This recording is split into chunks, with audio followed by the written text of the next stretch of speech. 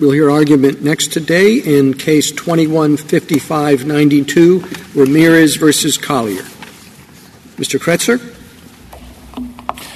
Mr. Chief Justice, and may it please the Court, across Texas's 572 executions spanning 4 decades, the state's policy was to allow a spiritual advisor to be present in the execution chamber, to lay hands on a condemned inmate, and to audibly pray. In 2019, that long-standing practice changed suddenly when the state chose to forbid any religious advisor from the execution chamber. Ramirez and other inmates fought to preserve their religious exercise rights to spiritual advisor presence, and while these challenges proceeded, the state withdrew Ramirez's 2020 execution date in exchange for withdrawal of his Section 1983 petition. 6 months later, the state reset Ramirez's execution, followed 2 months after that by a reversion to allowing in-chamber spiritual advisor presence. The state then waited to reveal months more to reveal first a ban on touch, only later it banned the spoken word.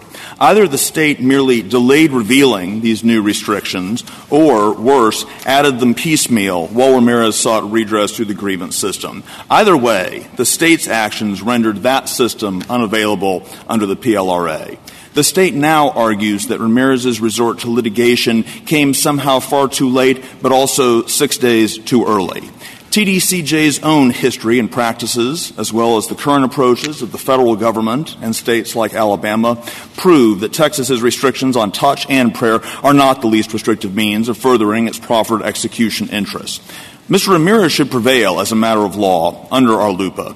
If the Court determines, however, that the state should be allowed another chance to attempt to meet its burden, this Court should remand for an evidentiary hearing in which both sides may develop the record. I welcome the Court's questions. Counsel, has Mr. Ramirez always requested that hands be laid on him? The answer to your question, Justice Thomas, is that is Mr. Ramirez's religious belief. There is a sentence in the petition I filed in the year 2020 which turned out, in light of facts ultimately learned by me, to have been incorrect. That was only on file for 2 days before the state asked me to dismiss it without prejudice. When the matter was refiled and I had an affidavit from Pastor Moore, it was reflected appropriately. It would have been amended at the time. Well, I mean, that's an affidavit from Pastor Moore. We're talking about Mr. Ramirez. Now, if we think that Mr. Ramirez has changed his requests a number of times and has filed last-minute complaints that and that is and if we assume that that's some indication of gaming the system, what should we do with that with respect to assessing the sincerity of his beliefs? I think, Justice Thomas, you can assess the sincerity of Mr. Ramirez's belief by looking at the best evidence that there is in the record, which is a seriatim, one handwritten, signed grievance after another, repeatedly requesting the same thing. Yeah, but you have people filing grievances in non-religious contexts, and that's not evidence of their religious beliefs. It's evidence that obviously they don't want to be executed. And in some instances, they're gaming the system. I guess my question is, can one's repeated filing of complaints, particularly at the last minute, not only be seen as evidence of gaming of the system, but also of the sincerity of religious beliefs? Well, Justice Thomas, I can certainly see how a hypothetical inmate perhaps filing a last-minute such request might so be construed. I can only speak as Mr. Ramirez's attorney, and I do not play games. There's no dilatory tactics in this case. When the state set the execution date in the year 2020, I filed the 1983 lawsuit, and the state asked me to dismiss it without prejudice. When the state filed again, got a new death warrant in the year 2020, it was only Mr. Ramirez immediately filed grievances. There was no waiting there. And the state responded by handing him a copy of this new policy they promulgated on April 21st, 2021. Mr. Ramirez has always, Justice Thomas, filed these grievances within days of learning. In that case, he learned from the director of chaplaincy that there would be this no-touch requirement that was suddenly imposed in the year 2021. And yet it was the state that delays. There is, I think, a very alarming contention you see in the Riley affidavit, the state lodged in their materials, where she said that as the execution date gets quicker, the state regards these grievances and tries to process them all the faster. That's not at all what happened here, Justice Thomas. Mr. Ramirez filed his request in level 2 grievance in July of 2021. The state sat on this for 6 weeks until we were right on the cusp of the execution. I would contend if there's any delay here, Justice Thomas, it's on the part of the state. There's no insincerity as to Mr. Ramirez's consistently stated beliefs, and Mr. Ramirez has repeatedly asked as quickly as possible for the least relief as he is required to from the prison system. Thank you. Counsel, what is your client's position on is it touch anywhere on his body that will satisfy his religious needs? Yes, that's correct. Pastor Moore, when he lays his hands on his congregants, can touch anywhere on the body. So, for example, Pastor Moore can touch Mr. Ramirez's foot, an extremity on the complete far end of the body from the point at which the IV line will be inserted into his arm. So, yes, that would satisfy the religious exercise. How would you analyze the case? Would it be any different than how you're analyzing it in your case if the religious conviction were somewhat different and the hand had to be on the forehead, on the heart, something like that? Well, I can certainly see how it might be a little closer, and yet in such a religious exercise, if that was in fact what the religious exercise generally was, such as we have with Pastor Moore and his congregants, then touching on the other side of the body, I still don't think would present a problem because there's no touch anywhere near the IV. For example, if the IV is in one arm and the prison doctors ultimately need to touch the other arm to monitor pulse, there'd be no problem with Pastor Moore touching that other arm. Similarly with the head, the heart. These are still places pretty far removed, not as far away as the foot that I mentioned, but still pretty far removed from the point at which that IV will be injected. I don't think either the head or the heart is very far removed from the IV injection site. But they're obviously closer to the IV injection site than the foot is. And yet I think the important point, Mr. Chief Justice, is that under Arlupa, the courts are not allowed to rewrite the religious exercise for the inmate so as to accommodate the religious exercise, as that term is narrowly defined under Arlupa, is at that as the inmate and his religious precepts dictate. Mr. Ramirez does not need any place other on the body, even closer to the IV site, to be touched. Just the same as Mr. Ramirez's religious exercise is not satisfied by what the state. Right. I'm trying to get a sense of your the standard of review as applied in this situation, and how. I mean, what would the analysis be if, for example, his religious beliefs required three people to be present? Yes. Mr. Chief Justice, Arlupa is specifically designed to take these matters of religious exercise up on an inmate-by-inmate basis. This Court has said in several cases the classic rejoinder of bureaucrats throughout history, if I make an exception for you, I have to make it for everyone. So no very eloquent. It was not my words. The logic being that this does have to be taken up on an inmate-by-inmate basis. If some inmate had a genuinely held sincere religious observance and it was to be established that this needed to be done at a particular point in the body, I guess that might be a different case. But to answer your question directly, the standard is exactly that from the statute, to take it up on an inmate-basis. That'll be the next case, and then there'll be the next case after that, and the next case after that, where people are moving the goalposts on their claims in order to delay executions. At least that's the state's concern. And there's kind of four issues you need to run through. Sincerity, Justice Thomas's questions get at that.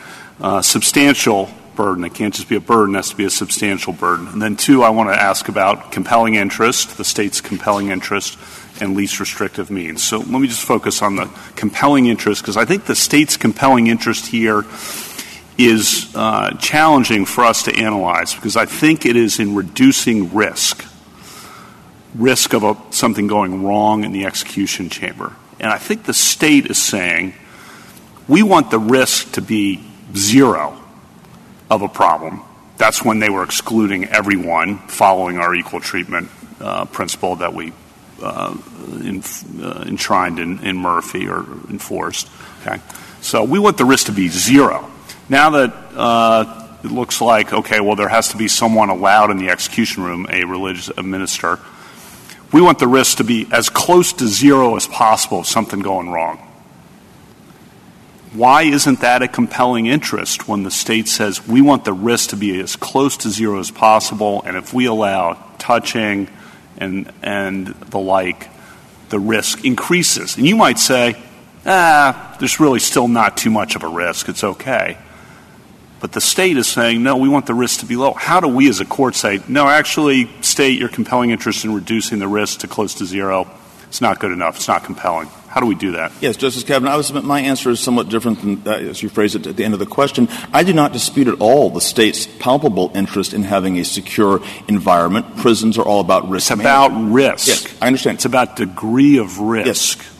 And we all agree in the security, and I appreciate your answer on that.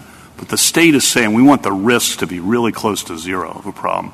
And you're saying you can do this and without a problem, and the state's saying that increases the risk of a problem. And I don't think you can dispute that. It does increase the risk of a problem some, but you might want to respond to that. My answer, Justice Kavanaugh, would be this. I mean, risk as a statistical matter is based in empirical data. We have a vast empirical data set of hundreds of executions spanning 4 decades. I'm sorry, that doesn't move me at all, because those were state chaplains who were officials of the state, which was the whole point, right? That's what created the equal treatment problem to begin with. Those were largely Christian, right? Yes. And that created the equal treatment problem. So that doesn't work. What they're worried about is someone from the outside coming in, and you never know.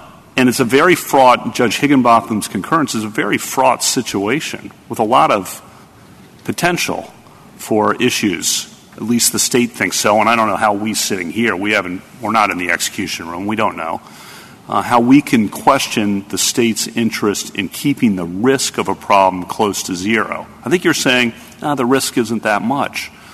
But how do we analyze that? Well, the answer, Justice Kavanaugh, is that, I certainly understand the state's logic. We hire the prison-employed chaplains, ergo we could fire them or not renew their contract. There are substantial laws in the books in every state criminalizing interference with a law enforcement officer in the disposition of his duties. There is not a single example in history where any spiritual advisor, and the state allowed these, as a matter of course, has ever interrupted a proceeding. What the state can do, to answer your question directly, Justice Kavanaugh, is exactly that which Pastor Moore did. He went and drove hundreds of miles to visit with these folks at a particular location. He signed a penalty-backed pledge. We know the state believes that Pastor Moore was safe to be in the execution chamber. On September 8th, the execution leading up to when this court granted the state, he sat there all day. We know the state. That's about the facts of this case, and I understand it, but I was asking a case. We're going to, if we rule in your favor here, this is going to be a heavy part of our docket for years to come, would be my sense, given the history of death penalty litigation, which we'll deal with as it comes. But least restrictive alternatives, I want to ask about that. Your basic point on that is if another state does it, that helps show that there's a less restrictive alternative. And I guess what if a state allows, use the Chief Justice's example, multiple people in the room? Does that mean every state has to do it? No. Your answer is no to that? Yes, the answer to that would be no. Under our loop. Okay. And how about if another state allows bread and wine in the execution room right before the execution? Does every state have to do that because it's a less restrictive alternative?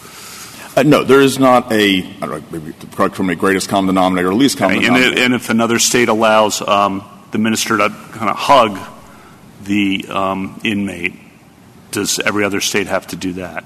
No, one state doing a first mover does not calibrate a national standard ipso facto. And how could we as a court say, actually, 2 people, no, 1 person, yes? Like, what neutral principle are we relying on there when other states do it?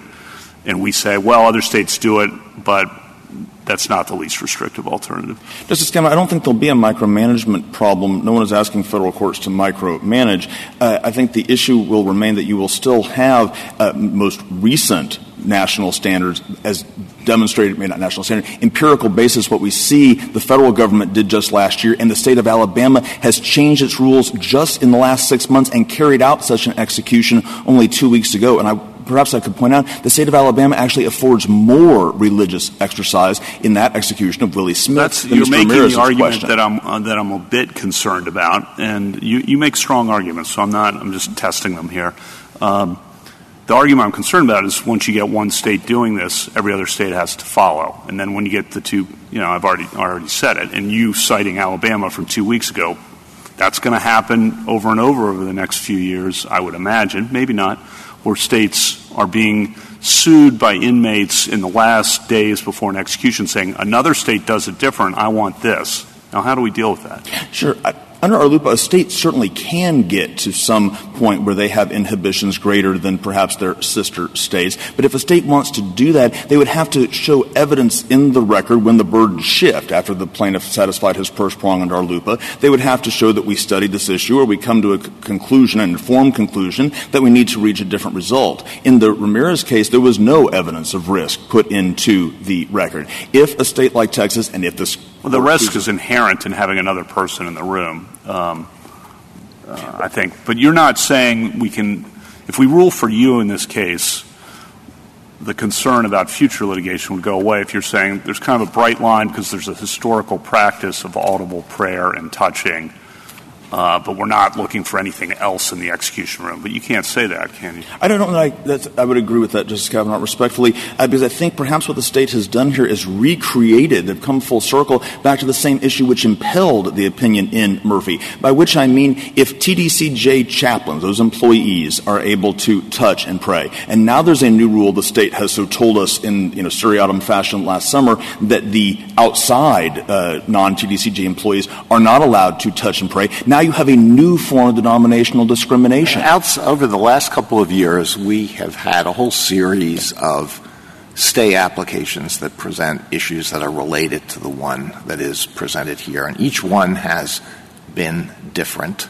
Like virtually every application for a stay of execution, they come to us at the last minute, the day before, sometimes the day of, and what you have said so far suggests to me that we can look forward to an unending stream of variations. So you would be satisfied, you have told us you would be satisfied if Pastor Moore touches Mr. Ramirez's foot.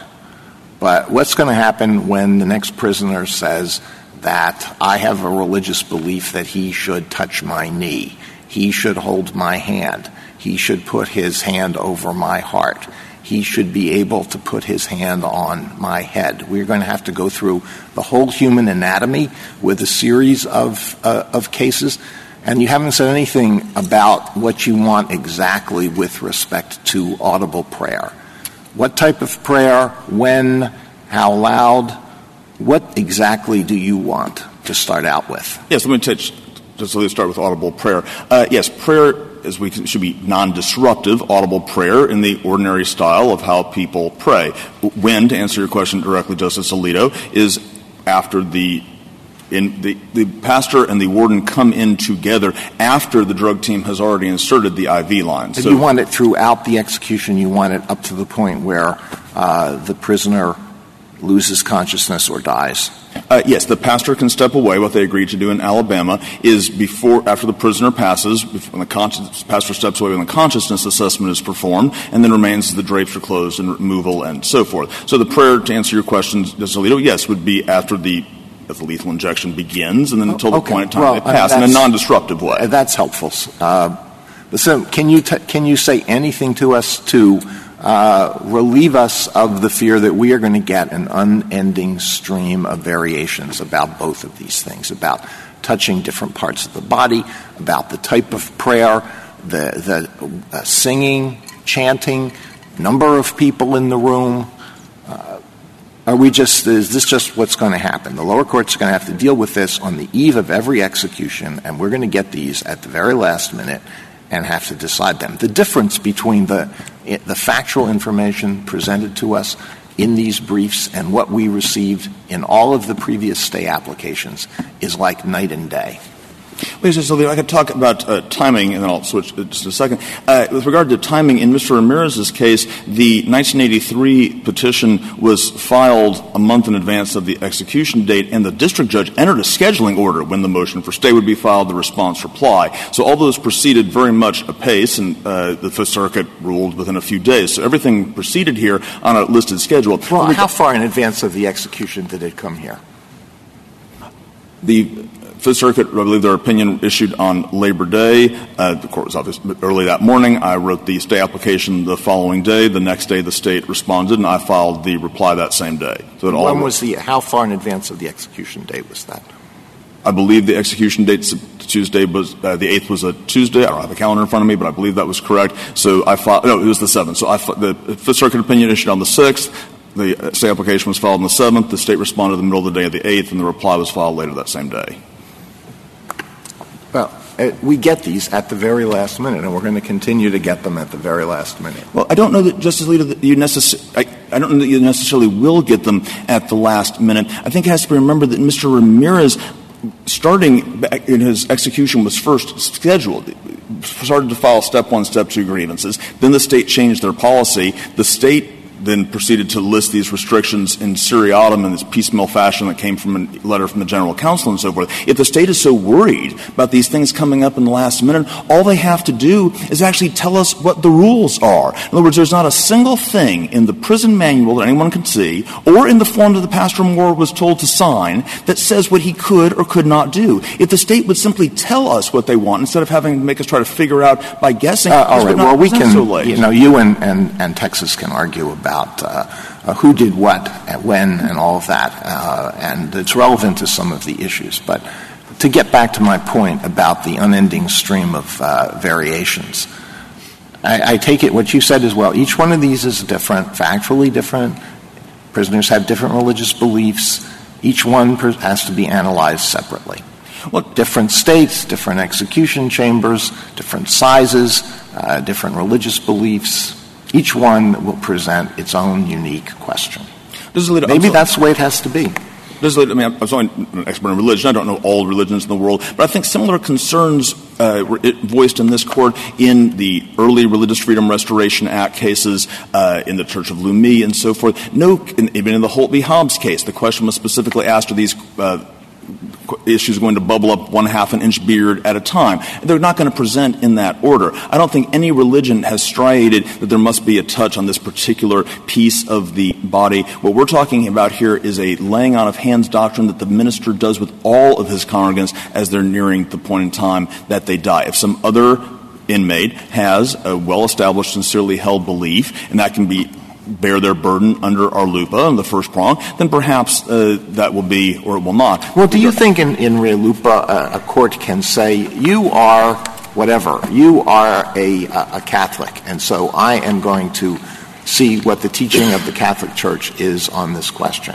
Is that the way this is resolved? Or can the prisoner say, well, yes, I'm a Catholic, but I have my own personal beliefs about this? Would we not have to honor that person's own sincere, individual, perhaps unique religious beliefs? Isn't that the way Re LUPA works? To answer your question, the first part of your question, Justice Alito, no. But you said it was exactly opposite to Re LUPA. No, you cannot inquire as to the centrality, ultimate correctness theologically of a sincerely held religious belief. I think the point was made in the Tenth Circuit in Yellowbear that the question for federal district courts in that first prong of Re LUPA is really just, is the inmate trying to perpetrate a fraud on the court? Are they lying to try to get some benefit they would otherwise not be entitled to in the secular context? Once they do that, the burden shifts to the state. Our LUPA is written this way, and all of the equities, the victims and so forth, were all taken into account and cognized by Congress in the statute passed nearly unanimously over 20 years ago.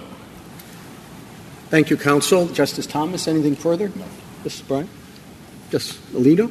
No? Counsel, under the Turner standard, a generalized security interest would have been enough to defeat a claim. RUPLA changed that, and whether we like it or not, it requires the state to address each individual person's need.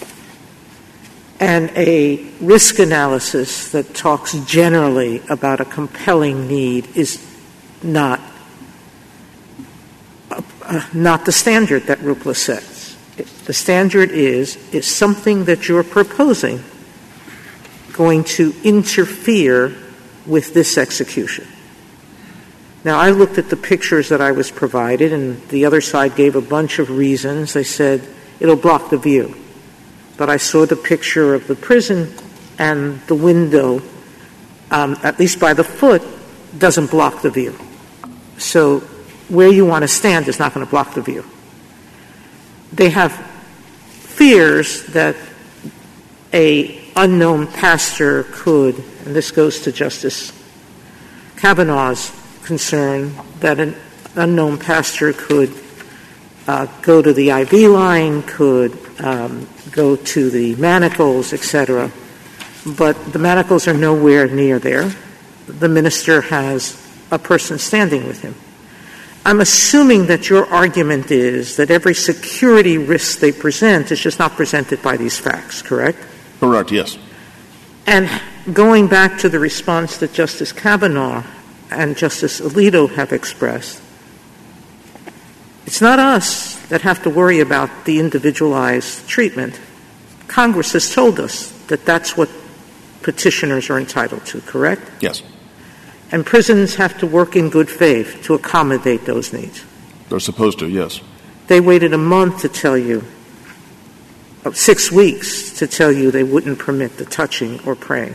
That's not working in good faith, is what you're saying. I never heard Justice Sotomayor a word about no prayer until I got that letter on August 19th. All right. So they can say what it is early and tell people, if you have an objection, come in and tell us what you need within a certain amount of time, correct? Yes. That's what you've said. Yes. So they can avoid last-minute requests by simply setting reasonable guidelines, correct? They could, yes. And acting expeditiously. Yes. They're the ones who waited close to the execution date, correct? Yes, Justice. That's your point. Yes. All right. Thank you, counsel. Justice Kagan? Justice Gorsuch, anything further? Justice Kavanaugh? I do have several questions. Judge Higginbotham said in his concurring opinion, while lethal injection may seem straightforward, the actual administration of the judge and pronouncement of death is both delicate and fraught with difficulties, as evidenced by the responses of regulatory bodies and the experience of this court with mishaps in execution by lethal injection. In short, the complexities attending the administration of judge and the execution procedure and its failures expose the risks of non-medical hands on the body of a person undergoing the procedure. Why do you think Judge Higginbotham's wrong? Well, it's not that I think he's wrong, Justice Kavanaugh. Pastor Moore is definitionally not a doctor. His hands would be on the body. So in that sense, it would be non-medical hands on the body. The way Judge Higginbotham construed it, though, was no hands means no hands. It's a direct quote, I believe, from his opinion. And yet we know that that would not be true under the state's own logic with a TDCJ chaplain who has touched I believe the testament touched the leg, the calf, so forth, for years. And that goes to the risk question that I talked about earlier, because that person has been an employee. But second question on sincerity, to follow up on Justice Alito's questions. This is a potential huge area of future litigation across a lot of areas, sincerity of religious claims. And how do we question those? Some things that people have talked about are the incentives someone might have to be insincere, behavioral inconsistencies. Justice Thomas's questions got at that with the complaint.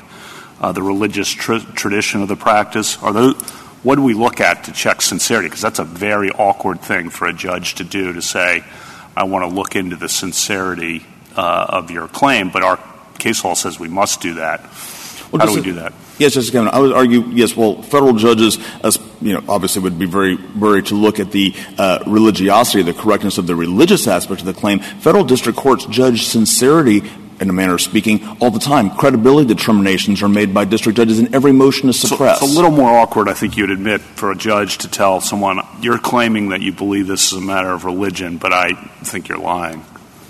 That's hard to do. You agree with that? Well, I don't know that I do, Justice Kavanaugh. I mean, district judges have to unfortunately say they believe in a suppression hearing, for example, a case agent or any other manner of law enforcement witness is not telling the truth. Many experts testify in white-collar cases, on causality. People have to testify about things all the time, and a district court on a Daubert challenge, for example, has to decide whether or not it's sincere. Maybe not sincere as to religious beliefs, to be sure. It might be a somewhat more rare circumstance, but those sort of credibility determinations are made on a daily basis in federal courts in this country. Okay, two more. Sorry, I'll try to be succinct. Justice Sotomayor is quite right in saying that Congress put this standard in place, the strict scrutiny standard. I think the difficulty of applying it is one of the reasons some of us in Fulton had concerns about what might replace Smith. And this case is a good illustration, I think, of the problems that can arise trying to apply a strict scrutiny standard. But just on the relationship of compelling interest versus least restrictive alternative, and when it goes to risk, I mean, I'm still having problems with, they're saying we should keep the risk to zero, and you're saying, no, you should tolerate a little more risk because Alabama does it. Or because other states do it. And I just, as a judge, don't know. You might be right. They might be right. I don't know of a neutral principle how to resolve that, where they're saying we want the risk lower. We want the risk to be lower than our next door or another state. Justice Kavanaugh, I think I'd have to very respectfully disagree with the premise of that last part of the question, which is that a non-TDCJ employed chaplain necessarily carries with him some appreciable additional level of risk. I can say can I stop you right there? I don't see how you can say that. Okay. There's another human being, to go back to Judge Higginbotham, in the execution room, and about the most fraught situation anyone can imagine, especially if the person is, by definition, close to the inmate, spiritually, friends, and they're about to die and be put to death. The idea that we can predict how another human being will react in that situation and be sure, as you're saying, that the person's not going to react in a way that they would never react in any other situation. I don't know. You might be right, and we'll see, I guess, if you prevail here, how this plays out. But it's not my decision. As a judge, I don't know how I prioritize your assessment of that over the states. Well, the way I can say that, to answer your question, Justice Kavanaugh asked me how I can say that. The way I can say that is that it is incredibly well documented every single time anyone, a minister, a reporter, anybody else goes to see a prisoner. Pastor Moore has been going to see, for example, Mr. Ramirez for 5 years, longer than I've been his lawyer. I'm not questioning. There's never been an incident. Sorry to interrupt. I'm not questioning the current pastor at all involved in this case, so I don't mean to do that. And the last question, I'll finish with this, is just the victims. I mean, we haven't mentioned, we've gone a long time, and haven't mentioned the victims' family who filed a brief here, and they've had to go through now 4.5 years of postponed executions. And their brief says, in Maria's eyes, Ramirez gets all this publicity like he just won a gold medal, while she and her family are going through all this pain and suffering each time they're told Ramirez will be executed, only to have the courts put a hold on it. You know, we have to think about the victims' family members, too, with this, it's going to be a stay here and a stay there and a stay there. And each time they're brought to the execution room decades after the crime, where their father was, beaten to death and stabbed to death in a parking lot. I mean, I just think that's all by way of saying that as a legal point to it. If we're going to rule for you, I think we need some clear lines, so it's, as Justice Alito says, we're not putting future victims' families in the same position of time after time having these delays. Justice Kavanaugh, I have nothing but the greatest sympathy for the family of Pablo Castro. I grieve for them. I feel horribly for their loss. Victims certainly do have an interest in public interest in the proceedings and finality of executions of judgments and so forth. All those victims' interests were specifically taken into account by Congress when it passed the ARLUPA. And that was not even a newfangled concept 20 years ago, some now, when the ARLUPA was passed. The brief the amicus of the Beckett Fund filed, where they showed the historical examples of where pastoral spiritual guidance has been given throughout history to people as risible as the Nazis. And the point was made, it was not a luxury afforded for who those people were, but something that religion affords in larger society because of who the society is. And Congress calibrated all of that when it passed these statutes, and that's how the equities are to be balanced out. Thank you. I appreciate your good answers. Thank you. Justice Barrett? I just have one question. So Justice Kavanaugh has been asking you about how strict scrutiny would apply here. And Justice Kavanaugh said that the compelling interest that the state has is in the reduction of risk, because understandably the state wants that risk to be zero because the consequences of a botched execution are quite high. I think how we define the compelling interest matters a lot for how the strict scrutiny analysis pays out. So I'm just wondering how you would characterize the state's interest. Would you characterize it the way that Justice Kavanaugh does, or do you have a different articulation of how you think the compelling interest should be described? I think I would characterize it respectfully slightly differently than Justice Kavanaugh did, Justice Breyer, and that is that the compelling interest is in a execution that is done in the humane way, in the safe way, for all the circumstances that have been discussed here and further in the briefs. If the state, though, is going to — the compelling interest, to answer your question directly, is directed towards how they have chose to frame the execution. That, for instance, the size of the execution chamber. The prison chose the size of that execution chamber. Under our LUPA, a prison entity can be required to spend some money to alleviate. Well, that's not the compelling interest, right? That goes to how the state is structuring the execution and how it chooses to carry it out. I mean, the compelling interest may be prison security or, as you say, the humanity, carrying out the execution in a humane and safe way. But the size of the execution chamber, I don't think, is the compelling interest, right? No, I would agree. The compelling interest is in the safety of — that's what prisons do. They're risk management operations. I guess one could construct a perfectly safe operation where no one, lawyers, reporters, anybody was ever allowed to see an inmate. Prisons are tasked with managing risk. One has to show the ID and a background check and paperwork and so forth, which the state is free to and did and is doing of any pastor who wants to come in for these circumstances. So, yes, the state absolutely has a compelling interest. I embrace it completely. And yet that compelling interest, if they're going to then to go to the next step, the state is not that they could not necessarily do something different than other states or the federal government is doing. But you're talking about least restrictive alternatives. Okay. I just wanted to know about compelling interest. You answered the question. Thank you very much. Thank you, counsel.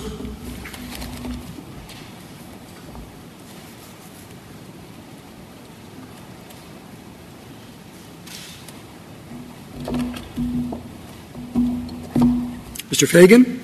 Thank you, Mr. Chief Justice, and may it please the Court. As the submissions to this Court, including today, reflect, there are continuing factual disputes on many issues that we think ultimately warrant a remand. And we'd like to think that better explaining the federal experience may be helpful for further review. We agree that Texas can vindicate its compelling interests by substantially limiting physical contact with the inmate and vocalization by a spiritual advisor in the highly choreographed and sensitive execution procedure. But our recent experiences suggest that a categorical ban like Texas appears to have isn't the least restrictive means for doing so. To justify such a ban, Texas would have to offer, its experts would have to offer state-specific reasons why it's necessary. I'm happy to take the Court's questions, but one way in which I might be a little helpful is just to tease apart the word execution, which I think is just used as an overarching term in both some of the briefing and especially in media reports. There are really two relevant phases that occur when both the inmate and his spiritual advisor are in the execution chamber together, separated by before the drugs are administered and during the administration of the drugs. And obviously the second part, which in our experience takes about 5 to 8 minutes, is the more sensitive portion of the procedure. So we do think it's helpful to think about this case in terms of it may be a little bit like a box.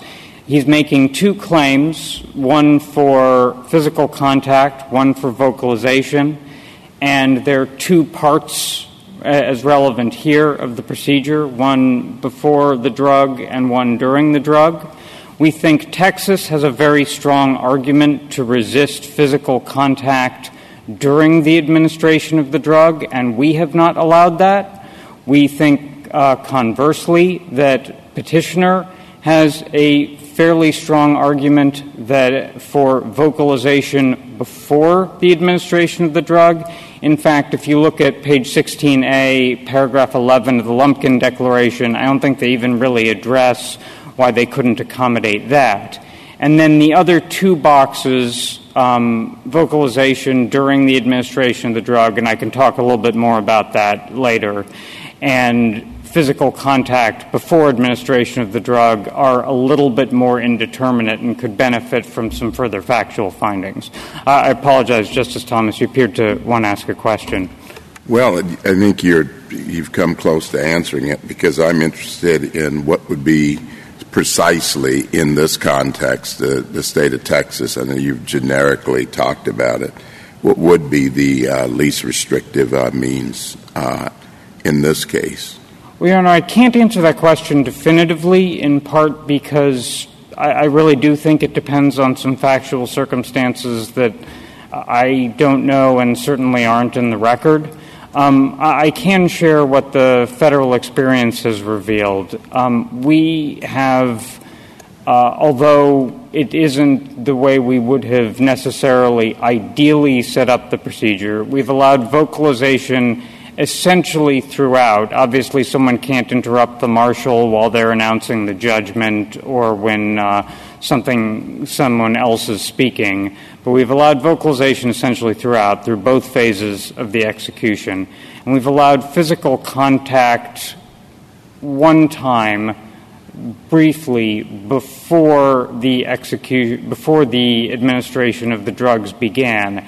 In every instance where we've had a spiritual advisor in the chamber, the spiritual advisor has been well away from the inmate as the drugs are actually administered. So and the next claim would be that, obviously a little more contact. But I want to ask you something that's different, okay? So we have RFRA and we have ARLUPA. And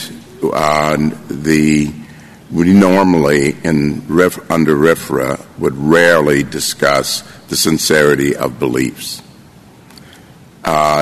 Is that analysis different under ARLUPA, considering the opportunities for gaming the system? I think sincerity is quite relevant under, frankly, both statutes, Justice Thomas, but I think you're quite right that in the ARLUPA context there may be particularized incentives for someone to falsely claim a religious belief, and some of those concerns are manifest here and would need to be developed a little bit further. Obviously, it raises one red flag that something different was claimed in the 2020 litigation, and now we have the state's lodging, and that's what I was also citing earlier, the state's lodging, and at page 25A of the redacted declaration, you can see the representation is made that on the day he thought he was going to be executed, the only reason he wanted to meet with Pastor Moore was he represented because of the pending litigation, which raises further sincerity concerns. We took sincerity as a given here because the lower courts did. They, as we understand it, essentially just considered the narrow tailoring analysis and almost nothing else past that. But we do think that's an issue here. Mr. Fagan, what is insincere about there's steps to this? There's a certain amount of time in which an inmate is given with his family, correct?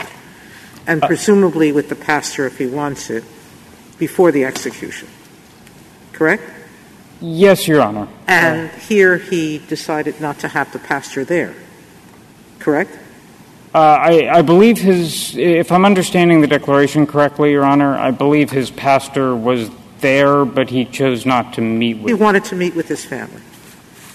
How does that take away from his desire to have the pastor in the execution chamber when he's dying? Because the whole purpose of the religious belief is that you should have a pastor to help guide you to the other place.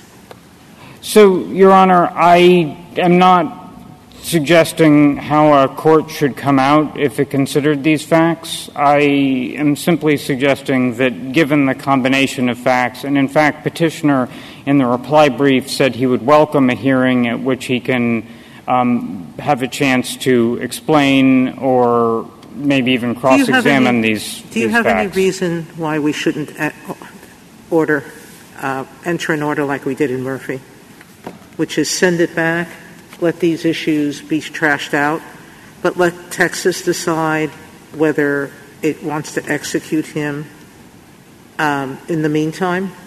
Because it does seem as though sending it back would cause delay, but it's within Texas's freedom to choose to accommodate him and go ahead, correct?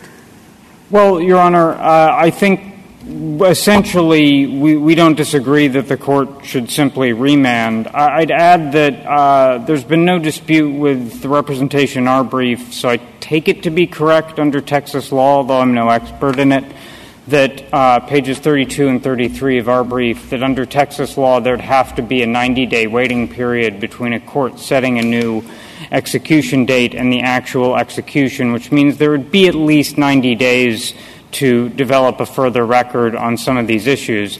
And also, regardless of whether there was proper exhaustion here or whether the absence of exhaustion could be excused as unavailable, I do think there are some continuing factual matters that the parties might be able to work out between themselves as far as the exactly what petitioner is requesting and exactly what he would be satisfied with and how far the state can go to accommodate that. That's exactly why exhaustion is so important, because it not only allows for some consensual resolution, but might really crystallize the dispute into a dispute of a much smaller nature. Either we're just talking about one of the boxes I mentioned earlier, or maybe even just a subcomponent of one. That seems useless here because they didn't give a response for 6 weeks. Well, Your Honor, I think attempted to engage in accommodation.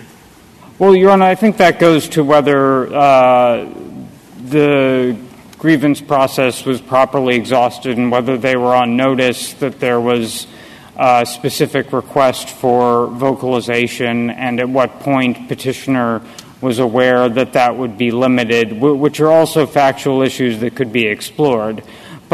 And perhaps I am being overly optimistic about the degree of accommodation that could be reached between the parties. But I do think that further development during at least that 90-day period and possibly longer, as you noted, it's obviously under Texas's control when it decides to set the execution date and carry out the execution. Some further degree of development in the lower courts would be tremendously helpful, not only so the courts can properly resolve this, but also for purposes of the parties themselves. Mr. Fagan? Go ahead. I don't understand how the prison officials and then judges are supposed to assess sincerity.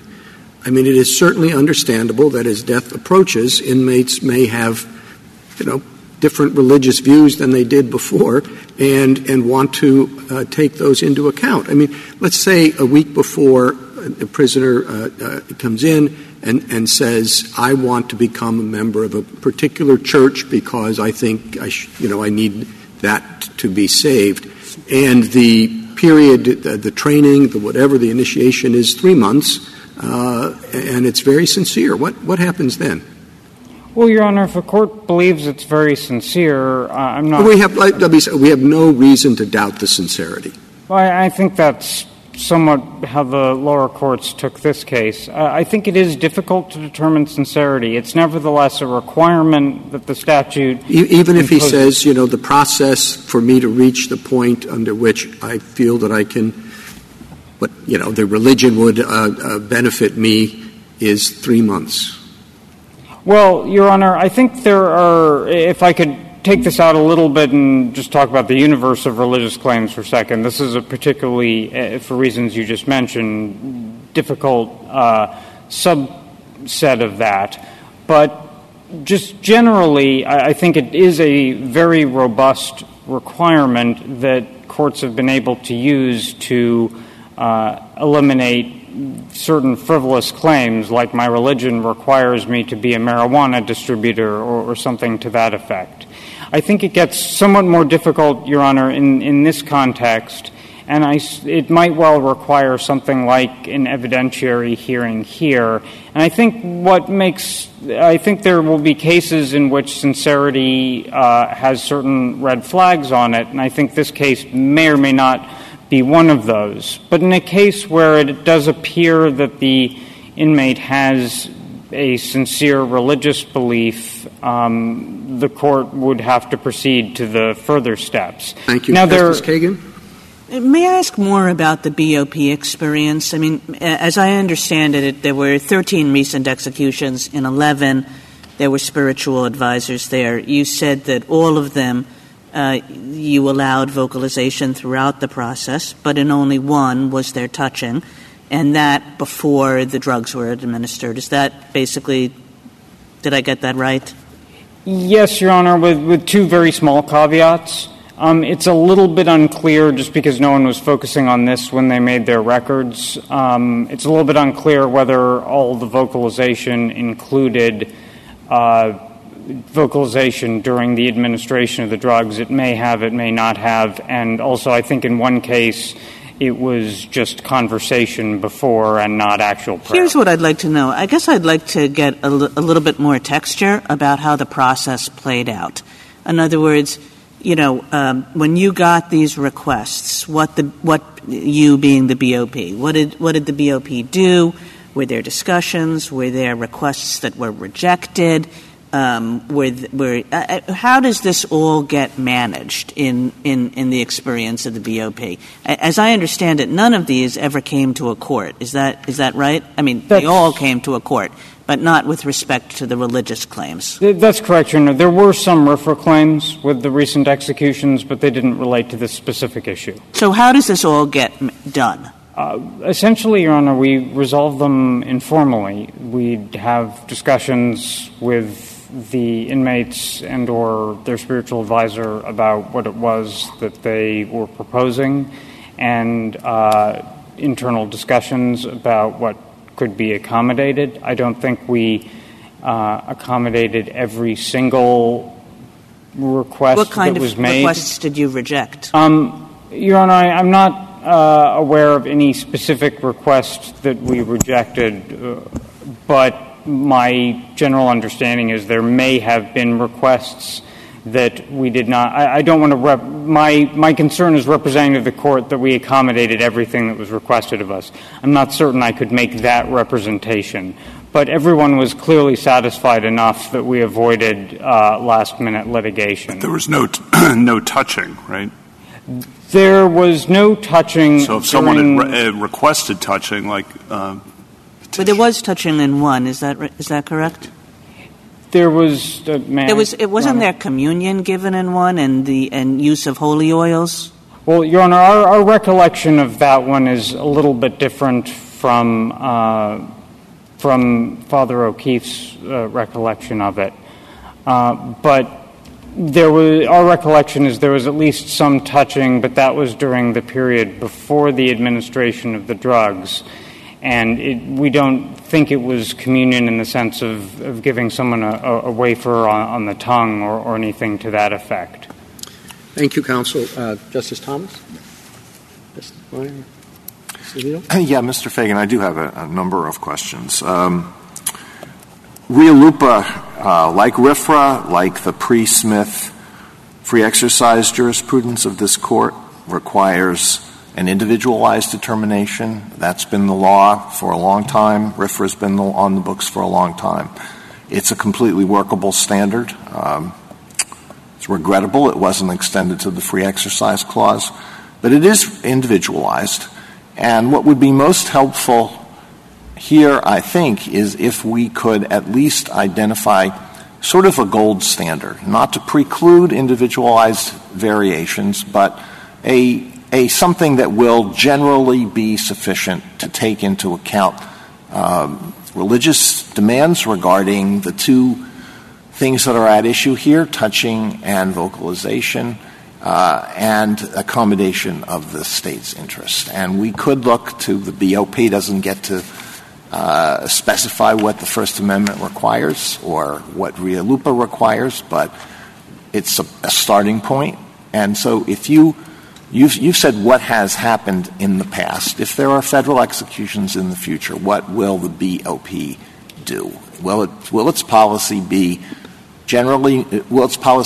no touching during the execution, vocalization allowed throughout the execution, so long as it doesn't interfere with other communications that have to take place? Your Honor, I can't quite represent accurately under any circumstances exactly what BOP would do. All right, that's unfair, an unfair question. So let me look back. That was what BOP apparently thought was appropriate during the executions that took place last year. Well, Your Honor, I want to be a little bit more nuanced about that. I think what the BOP was doing was making individualized judgments about each particular case, and then we're kind of mapping out how that shaped out if you look at the entire universe of the 13. Well, I wonder if you could be a little more helpful. What does the BOP regard as sufficient to satisfy its interests in security and in having executions carried out without any interference? Well, Your Honor, if we wanted to have the risk be absolutely zero, there would be no spiritual advisor in the chamber whatsoever. However, BOP was able to carry out 11 executions with a spiritual advisor in the chamber. It had a security person next to the spiritual advisor at all times. Everything was the position of the spiritual advisor varied with the phase of the execution, as I've described earlier. The BOP does do some auditory monitoring during the administration of the drugs, in particular listening for any drip from the IV lines, and it is also listening for a particular snoring sound from the prisoner that would indicate that pentobarbital is working as it is supposed to. And the chanting and praying sometimes could interfere with that.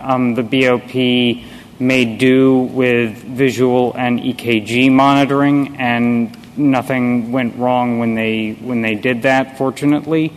The BOP, I think, did not get a request to physically touch the inmate during the administration of the drugs.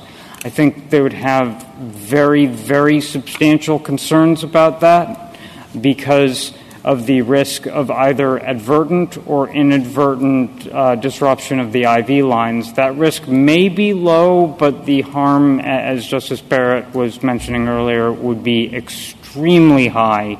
Also, unlike an actual prison employee like a state or a federal chaplain, the outside spiritual advisor would need to be removed if the medical team had to come in, and that in itself could cause delay or problems. And frankly, Your Honor, I also think blocking the witnesses' views, which now you're requiring two people, the outside spiritual advisor and the security person, is a legitimate concern here because one of the purposes of capital punishment is to provide some closure to the victims. And, of course, we believe the inmate's family should be able to witness this as well.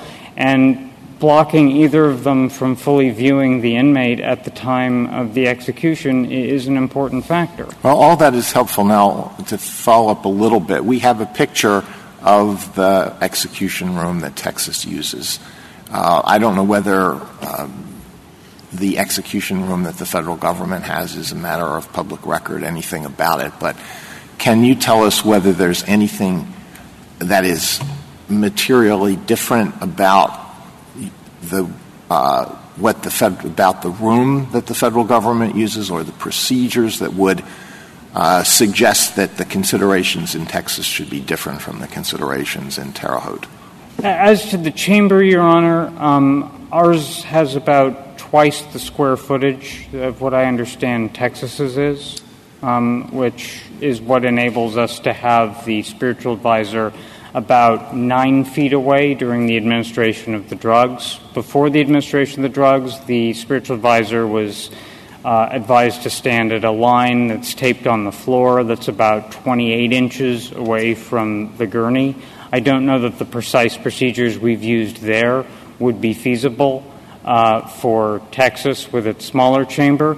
I'm also not entirely clear on what Texas's monitoring equipment exactly looks like or the positioning of its windows.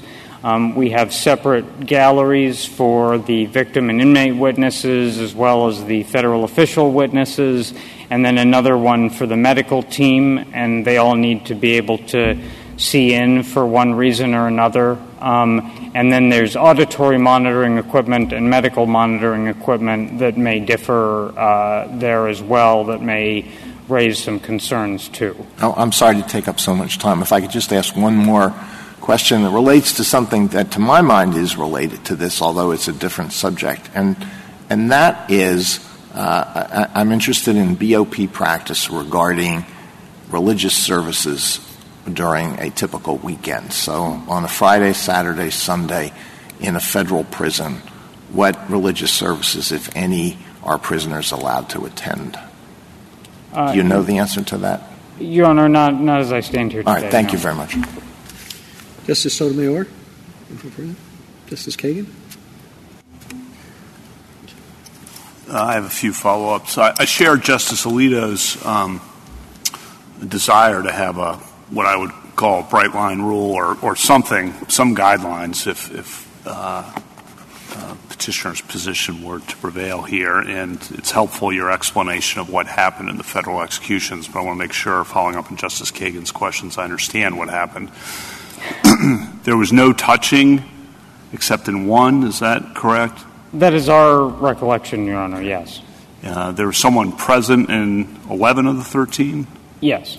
Okay. And they spoke aloud in all 11 of those? In one of them, there appears to have just been conversation before the administration of the drugs. Sorry, keep going. I'm sorry. In the rest of them, there was at least some prayer, and again, because of the somewhat underdetermined word execution, it's not entirely clear whether the prayer was during the entire period or just during the portion as the witnesses were coming in and the spiritual advisor and the inmate were alone with the federal officials. And if I'm interpreting you correctly, but correct me if I'm wrong, you have much more concern. You're okay with someone being in the room, or at least DOP was during these, okay with audible. Doesn't seem like you're okay, as you stand here today, with someone touching during the execution, putting to the side, or maybe you don't want to put to the side the question of what the execution is.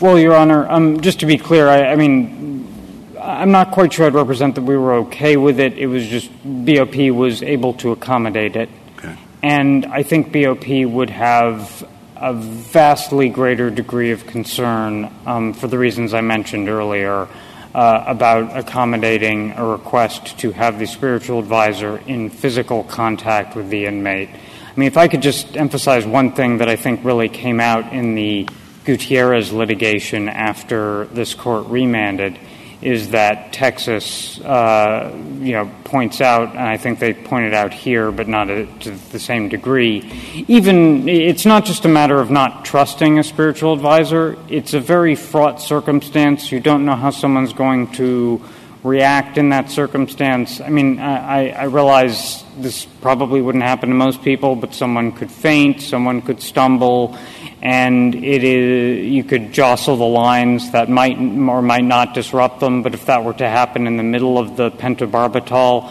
all of the problems in, for example, the Lockett execution in Oklahoma were because the IV was going into the tissue as opposed to into the vein, and anything going wrong here would be catastrophic. And then to follow up on Justice Barrett's question and my earlier questions about the risk, the state's compelling interest in reducing the risk to zero or as close to zero as possible, given what we've mandated under RLUIPA.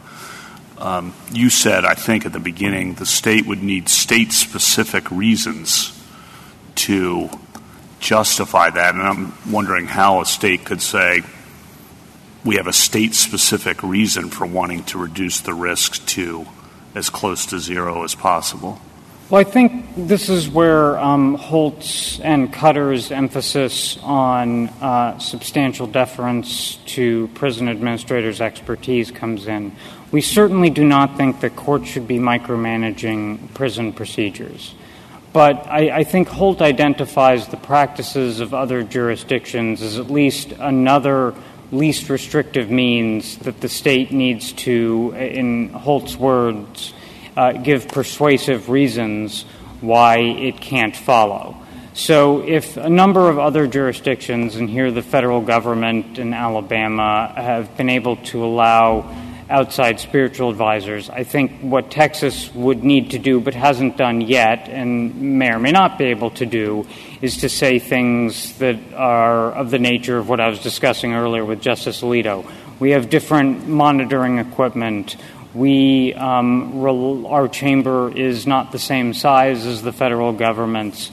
We rely more heavily on certain types of monitoring than the federal government does.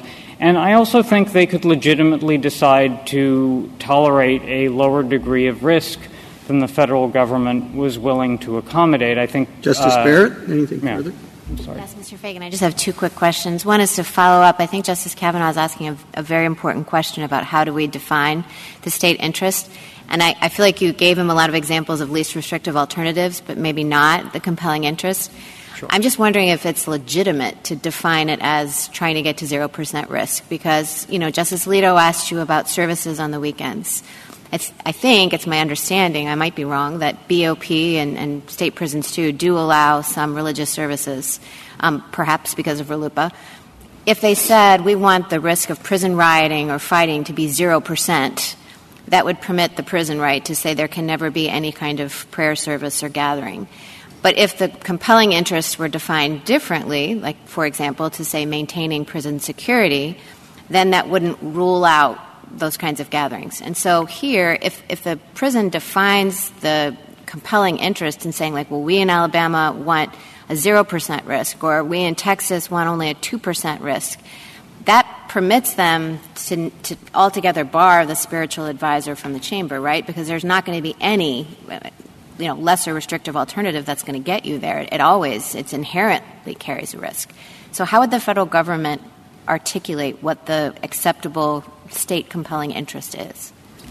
Well, I think our LUPA kind of presupposes that you can't ever get to 0% risk on anything for the reasons that you just mentioned, Justice Barrett. I do think courts are interfering a little bit too much under the Holt standard if they're kind of micromanaging between not that anyone could ever get precise empirical numbers, but like 10 and 5% risk. But I think just to answer your question directly, if the question you asked my friend directly, we think the compelling interest here in this particular context is in carrying out the execution procedure effectively, which both means making sure it goes correctly for the prisoner and also making sure the purposes of the judgment are satisfied. And obviously, even having a spiritual advisor in the chamber does create some degree of risk, even if they're 9 feet away. But I think courts could probably set a minimum bar on risk tolerance, and one place to look is the experience of other jurisdictions. I think courts should be very hesitant outside of that to start suggesting that these kinds of things need to be allowed. But if you see that other jurisdictions are permitting them, it places under Holt at least somewhat of a modest burden on the state to give some reasons, which would themselves get deference for their administrators, as to why they couldn't similarly accommodate it. And they may well have such reasons here. One other just brief question. Justice Kagan was asking you about how BOP carries out these executions and determines its standards, and you said it was an individualized process with respect to each of the inmates. Presumably, though, BOP had to make some decisions about standards that would apply to each one. Like you mentioned, there was tape on the floor, and the spiritual advisor had to stand in the tape, or that there would be a security officer present. Was there any kind of discussion or consultation with prison administrators or experts before the 11 executions were carried out to decide, well, these are, this is the minimum. They can't get any closer than this tape on the floor? I'm not precisely sure why they decided on that specific distance. I think they wanted them want to allow them to be close for that portion of it, but not too close. The concern there was simply making sure that the security official would still be in position to try to stop the advisor from doing something that might interfere with the execution.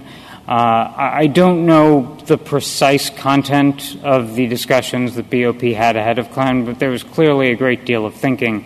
Even during periods where federal executions are in a moratorium, they rehearse this essentially semi-annually, what the procedures are going to look like. It's a very choreographed procedure with a lot of thought into it. Sorry, Mr. Chief Justice. Thank you. Thank you, counsel. General Stone.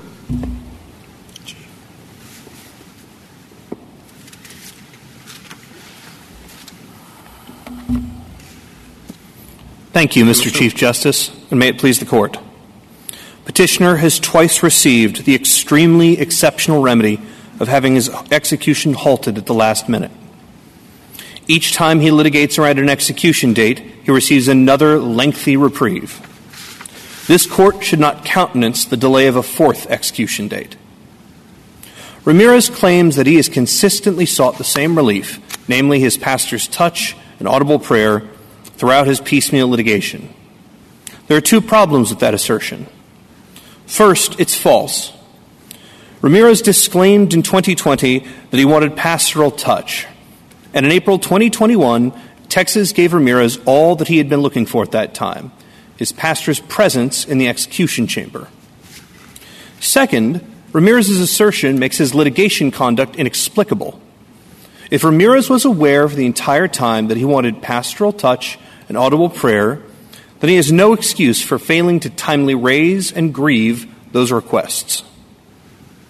Ramirez tries to excuse both his delays and his failures to exhaust by claiming he only learned he wouldn't be permitted touch or audible prayer in June and August of this year, respectively.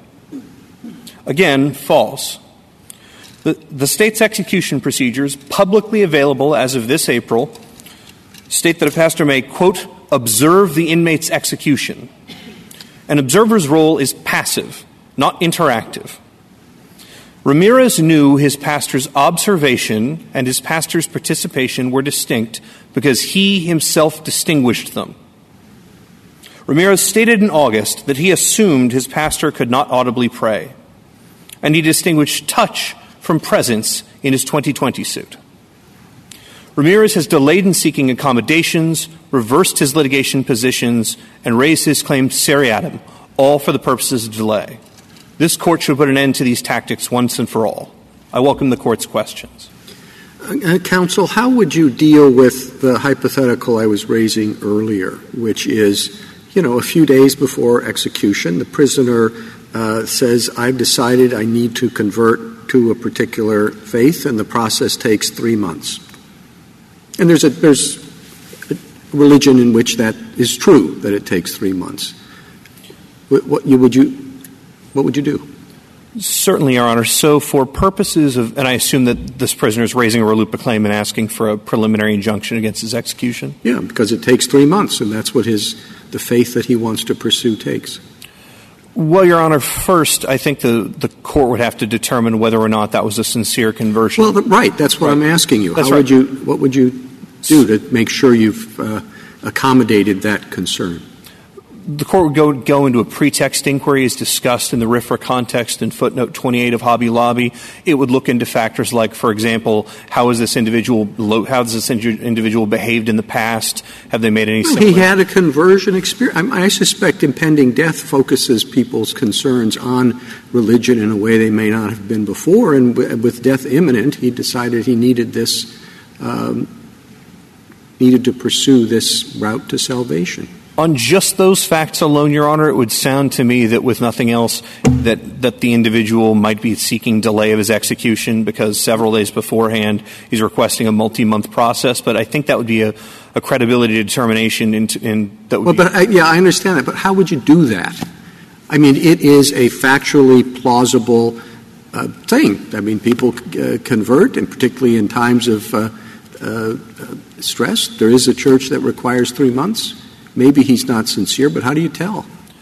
You'd look at other collateral circumstances, such as whether or not there'd been previous contact with a pastor that, sort of engendered a spiritual relationship beforehand, whether or not the person had raised similar claims beforehand, and if so, when relative to previous execution dates, whether or not this is in fact whether or not this individual has brought other basically pretextual or baseless lawsuits. I think these would all be the kinds of facts and circumstances that would help a district court make the familiar inquiry as to whether or not basically they're being lied to, the same pretext inquiry that occurs in virtually every area of law. Undoubtedly, because this is a very sensitive area of law and a very sensitive area of human experience, it's going to require an examination of a lot of facts and circumstances around the individual, and it may be the case that district judges making this factual determination for the first time are going to tend to give some deference to an individual on the surface of things. But Congress has placed that initial burden on the individual trying to show sincerity, so at a minimum, that person has to start by adducing some proof that they have a sincere need. General Stone, can I ask you just said that the April 2020 policy said that the prisoner could have a spiritual advisor observe in the room. Could you direct me to where it says that? Because I'm looking at the policy, and it talks about the spiritual advisor being present in the room. And I think that's a significant difference. So does it say observe? It's the April 2021 policy, Justice Barrett. Let me get you that page. I'm sorry. I'm looking at the April 2021 policy. Maybe you could get that for me. Of course. It's on page 149 of the Joint Appendix. In Part D, Part 1, it says, to read the relevant quote, if requested by the inmate, towards the bottom it says, will be escorted into the execution chamber by an agency representative to observe the inmate's execution. Okay. Thank you very much. Well, I mean, I've gone through, or we have in my chambers, the dates, and there's an argument about this. I mean, they say, look, you used to allow spiritual advisors in. No problem. Then you decided in 2019, no, they can't come in. So in 2020, after we got through with it, he says, please let them in. Okay? And he doesn't say anything about laying on of hands because, letting them in is better than nothing. You say, no, they can't come in. Then we get to 2022, and he says, come on, let him in. And you say, okay, we'll let him in. And at that point, they say, pretty good, fine. And we want the hands and the audible prayer, too. That's what you used to do. And you say, you didn't ask for that before. Of course they didn't. They thought they couldn't come in at all. and so now you're asking for it. All right, the answer is no. All right, so here we are. And as I go through this, I think they have a point. Maybe you have a point. What are we supposed to do? Send it back for that? 2 points, Your Honor. I think there are at least two clear places where Mr. Ramirez certainly should have had notice that he needed to look into this. The first one is in 2019 when TDCJ first changed its policies, partially in response to this Court's decision in Murphy. At that point, TDCJ's policy was no pastors in the chamber at all. Yeah. Because what he wanted was not only a pastor in the chamber, but other things that are sort of logically subsequent to that. By being told you may not have a pastor in the chamber, he's being told you may not have any of those other things too. Well, but it's very technical and it's excellent lawyering. But, you sit there and you read it, and you used to let him in, and now he reads it and says, no, they can't come in. And we had the case still, and finally it gets out of here, and you go back and, nope, they can't come in. So obviously he says, please let them in. And then finally when you change and let them in, he says, by the way, we would like hands plus, I'm just repeating myself, hands plus audible prayer. That's what you used to do. Now, as I say it like that, it sounds as if they've been fairly reasonable. But as you say, but they didn't really ask for it. I say, okay, you have a point. And so my question was, what do we do about that? And I have a question on the merits, too, but go ahead with that. Well, Your Honor, this Court's rule is articulated in Hill and in Bucklew places the obligation on the capital inmate who's going to raise claims to do so in a diligent manner so as to not require the equitable release staying his execution. He's under that burden, and a burden of bringing claims diligently includes a burden to investigate. Okay, I got your point. Right. Now, on the merits, I'd like to know this. Do you have any idea how many executions have there been? Let's go back 100 years. Okay. Where they did let spiritual advisors in somewhere, I don't care, United States, do it as you want, depending on what you know. They let the spiritual advisors in, there was a physical touching, and there was audible prayer. Was the answer 0? Certainly not. No, certainly not. What was the answer about? Can you guess? It was a commonplace in executions in Texas between 1982 and 2019. So someplace a commonplace. In how many of those did the audibility and the physical touching create the execution going astray? Are you aware of any? No, Your Honor, though I would point out. So we have experience, and there's never been a problem. All right? That's what you think. I mean, I don't know if you think it, but I mean, at least that's the best you can answer. I would also add an important distinction, Your Honor, is that for every one of those circumstances, the individual is a TDCJ employee. And it turns out TDCJ is a correctional institution dealing with the extraordinarily charged and choreographed area of a death chamber. There is a very significant difference between having an outsider with no relationship whatsoever. Are you aware in any other states of an execution going astray because of an outside spiritual advisor? No, Justice Kagan, though we reached out to other states, and because this is very new in the handful of jurisdictions that allow it, I'm not surprised that we have none of them. This is the sort of thing we would anticipate to be a very low likelihood of occurring. It's just as a catastrophic potential damage if it did. That I asked Mr. Fagan and your friend on the other side about what the definition of the state's compelling interest is. Could you give us yours? Of course, Your Honor. I think Justice Kavanaugh accurately or almost accurately summarizes that we're attempting to minimize risk almost all the way to zero as much as we reasonably can. I take the point that you have that if that's the state's compelling interest going forward in all sorts of contexts, that sounds an awful lot like a license for the state to just reject religious claims. I think the court's articulated deference in Holt v. Hobbs and other similar cases, and the sort of span of that deference is what does a lot of work in this case. So, for example, this court rejected deference to these sorts of claims of minimizing risk in Holt precisely because the policy was under-inclusive. It seemed incredibly hard to believe that the contraband could be held in a half-inch beard, situations like that. To the extent that you have a correctional institution saying that we have to ban all church services because there's too high of a chance of a riot, it sounds in that hypothetical as just a very bad ends-means fit between the thing that was ultimately chosen and the pursuit of the sort of minimization of risk, or at least a policy that appears to be sacrificing a whole lot of potential RFRA rights. And in that case, I think that the court's deference to the stated security concerns of the administrative of the agency should be a lot lower. If only because, like I said, you've got this very over-inclusive sort of policy. And these over-inclusion and under-inclusion analyses are very typical of when this court says, well, we defer to prison administrators as experts, but we're not sure about this particular policy. I think that would take care of at least a lot of the concerns that you have. You have to think about the risk together with the harm, correct? That's exactly right. So the risk is low, but the potential harm, as you used the word, and I think Mr. Fagan agreed with this, catastrophic or some adjective similar to that. So those two things need to be thought about together. Right? That's exactly right, Your Honor. Texas being unwilling to tolerate a very small amount of risk in the death chamber where a tiny amount of risk can lead to a situation that would create intolerable pain for an inmate or intolerable amount of reliving of suffering for the victims' families or any number of these very high negative value problems. What about Mr. Fagan's description of the experience and then our effort to balance the competing interests here under a test, the strict scrutiny test that is difficult to apply here, as I think everyone would acknowledge? The advisors allowed in the room, there can be audible prayer before the drugs are administered, no touching. Is that something Texas could live with? Well, Your Honor, one of the major problems was alluded to in the logistics of the federal execution room is this just much, much larger than Texas is.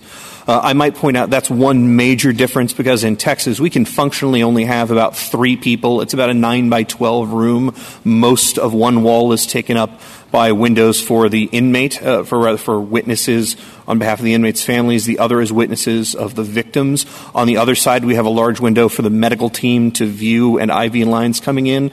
So the much smaller space makes it much more difficult to navigate. In terms of your sort of general point that I think you're getting at as to whether or not Texas might be able to accommodate something that was significantly less intrusive of a request, Texas is obligated under RFRA and RLUIPA to take these prison requests one at a time. In the event that someone said, I want a 5-second blessing and then my pastor can step outside, that would be obviously something that would be much less intrusive, that would bear much less of a risk, and that Texas would have to have an awfully good reason to refuse. The reason why that doesn't work here is because Mr. Ramirez is insistent that he's wanted the same thing the whole time. He's wanted touch and prayer the entire duration of the execution, from beginning all the way to end. Well, the size of the room did not prevent many, many chaplains in Texas's history from providing both touch and prayer. Is that right? No, Justice Kagan, but it did indirectly, in that when we had chaplains in the room, we didn't need to have another security officer in the room. And so the fact that we have a volunteer coming into the room, the chaplain has to be accompanied by a security officer, which required us to take out the warden. So it did change how we had to run the room, but the chaplain himself did not add to the risk, no. That was, again, the state official, right? The state yes, Your official Honor, it chaplain. was. That's right. That's different. At least to me, that's a somewhat different situation. It may not be to others. You were switching, though, to sincerity in this case. And I get you have a whole argument about sincerity in this case, but we may also have to opine on compelling interest and least restrictive alternatives. Just on the looking to other states, how do we do that? You know, Alabama does it. Why can't Texas? That's the argument. I'm simplifying, but that's kind of the argument on the other side as to some of this. Your response? Sure, Your Honor. In particular with Alabama, I think the court, however it's going to set down rules, needs to make sure it's really engaging in an apples-to-apples comparison. The request in Alabama was much briefer. I understand that it was a brief touch with holy oils to essentially administer the last rites, and that's something significantly less intrusive risk-wise than what's being presented in Texas. I mean, all else equal, if someone in Texas were to present that same request as in Alabama, the fact Alabama was able to provide it would be a piece of evidence, not necessarily dispositive, but something to the extent that Alabama has a similar execution protocol and a similar execution room. General, why isn't the inquiry really exactly how Holt laid out the inquiry? In other words, in Holt, prison officials came in and said, men can put contraband in their beards, and we have a security interest in preventing that. And what the court said was, you know what? I mean, that might be, but we're going to look around at other states, see what other practices are. To the extent most other states or many other states can deal with the security interest in a way that also respects religious interests of the inmate, then we're going essentially to, say to the state, why not you too? And in all of that, there is an appropriate level of deference given to prison officials, but there's also an appropriate level of respect given to the inmate with religious convictions as commanded by Congress. I don't think we're very far apart, Justice Kagan. I think that to the extent that we're dealing with many states that are similarly situated as in having the same kind of execution protocol and similarly substantial execution rooms, that if many states had that same experience, that in fact there wasn't a risk or the risk that didn't manifest after a long period of time, that would be powerful evidence that a given state, for example, Texas in this case, couldn't legitimately say we can't do this without unacceptably adding to our risk. I was speaking more specifically that to the extent that this court's going to look at other states as like examples for purposes of engaging exactly that kind of state comparison that you bring up, Justice Kagan, that the court's making sure it's getting like things like. And the kind of fact that might fall by the wayside for purposes of comparison is the federal government has just a much larger chamber. And that's an important fact. Whether or not it should be sufficient to justify a policy difference in one or many cases, that's obviously going to be case-specific and up to this court. But that's sort of what I was exhorting, was that you can't take one particular institution or one particular execution as dispositive for that analysis. If Mr. Ramirez is going to be executed, would a new execution date have to be set? Yes, Justice Alito. And that would have to be at least 90 days from when? As a practical matter, Your Honor, first of all, a state court has to be petitioned to set another date. No state court in Texas is going to do that while this court has a case on the merits pending regarding given execution. After that occurs, it would be at least 91 days from when the trial judge grants the motion. As a practical matter, it tends to be about 4 to 7 months, as this court could see, regarding Mr. Ramirez's dates. And would there be any reason why Mr. Ramirez could not exhaust any grievances he has about the way the execution will be carried out during that period? Well, Your Honor, I believe he hasn't exhausted either of the two as of right now. The exhaustion came after he'd filed his lawsuit in physical touch, so I believed if that were dismissed for exhaustion, that'd be without prejudice, or at least with leave to refile based on the district court's analysis of that. The other audible prayer one, he's had notice of that for more than 15 days. This court in Woodford has noted that a prisoner has to engage in exhaustion, proper, not just exhaustion, simpliciter, and because TDCJ's consistent policy is that you have to raise a first-step grievance within 15 days of the arising of the problem, his refusal to do so would mean he couldn't exhaust that one. Counsel, I understand that prisoners, you don't have any rules that say prisoners can't pray out loud during the execution, correct? No, Your Honor. In fact, all right, so you tolerate their noise. Number two, you were talking about the fact that you didn't understand his request in June to touch and pray over me, that it would be verbal. How was he supposed to understand from the word observe in your April 21st change of execution policy that observed meant no touching and no praying? Observing, it had happened before. So all I'm suggesting to you is you can defend your position, he's defended his. To me, prayer, silent prayer, you don't have to ask permission for. I suspect that many of your people in that room, even though they're DOJ employees, also pray silently. And no one would question that their prayer would be in their head. So all I'm suggesting is lack of clarity exists on both sides. But you can fix yours by making your rules clearer. He tried to fix his by filing a grievance less than a month, weeks after you announced your policy on May 4th. You returned his grievance saying your spiritual advisor can come. Weeks later, Petitioner's counsel emails you and asks you if touching will be allowed.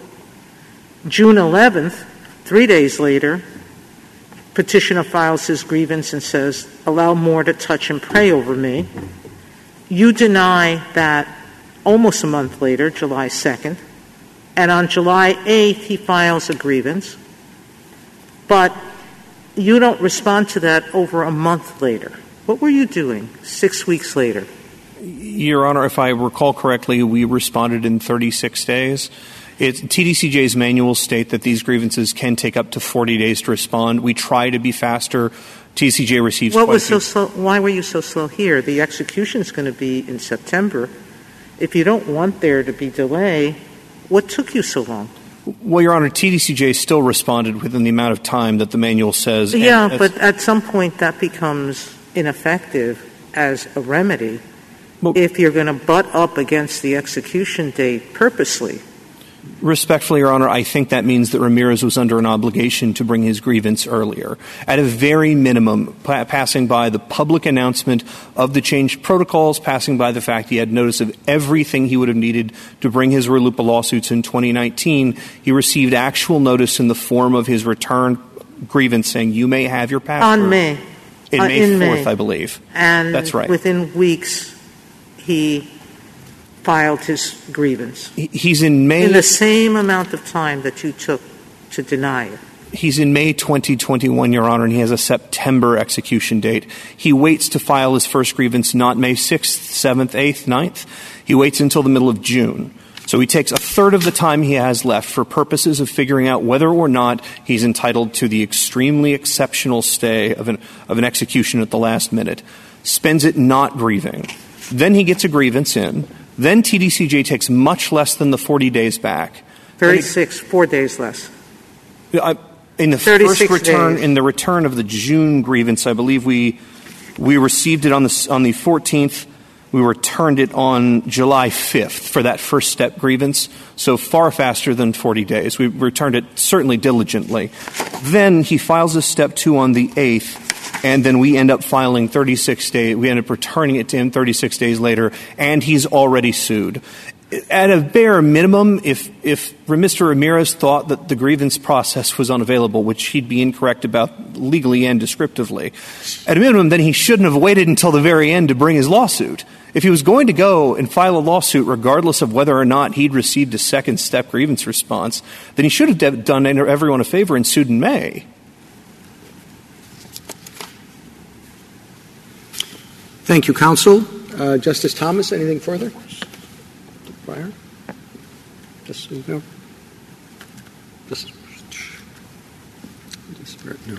Thank you very much, counsel. Rebuttal, Mr. Kretzer?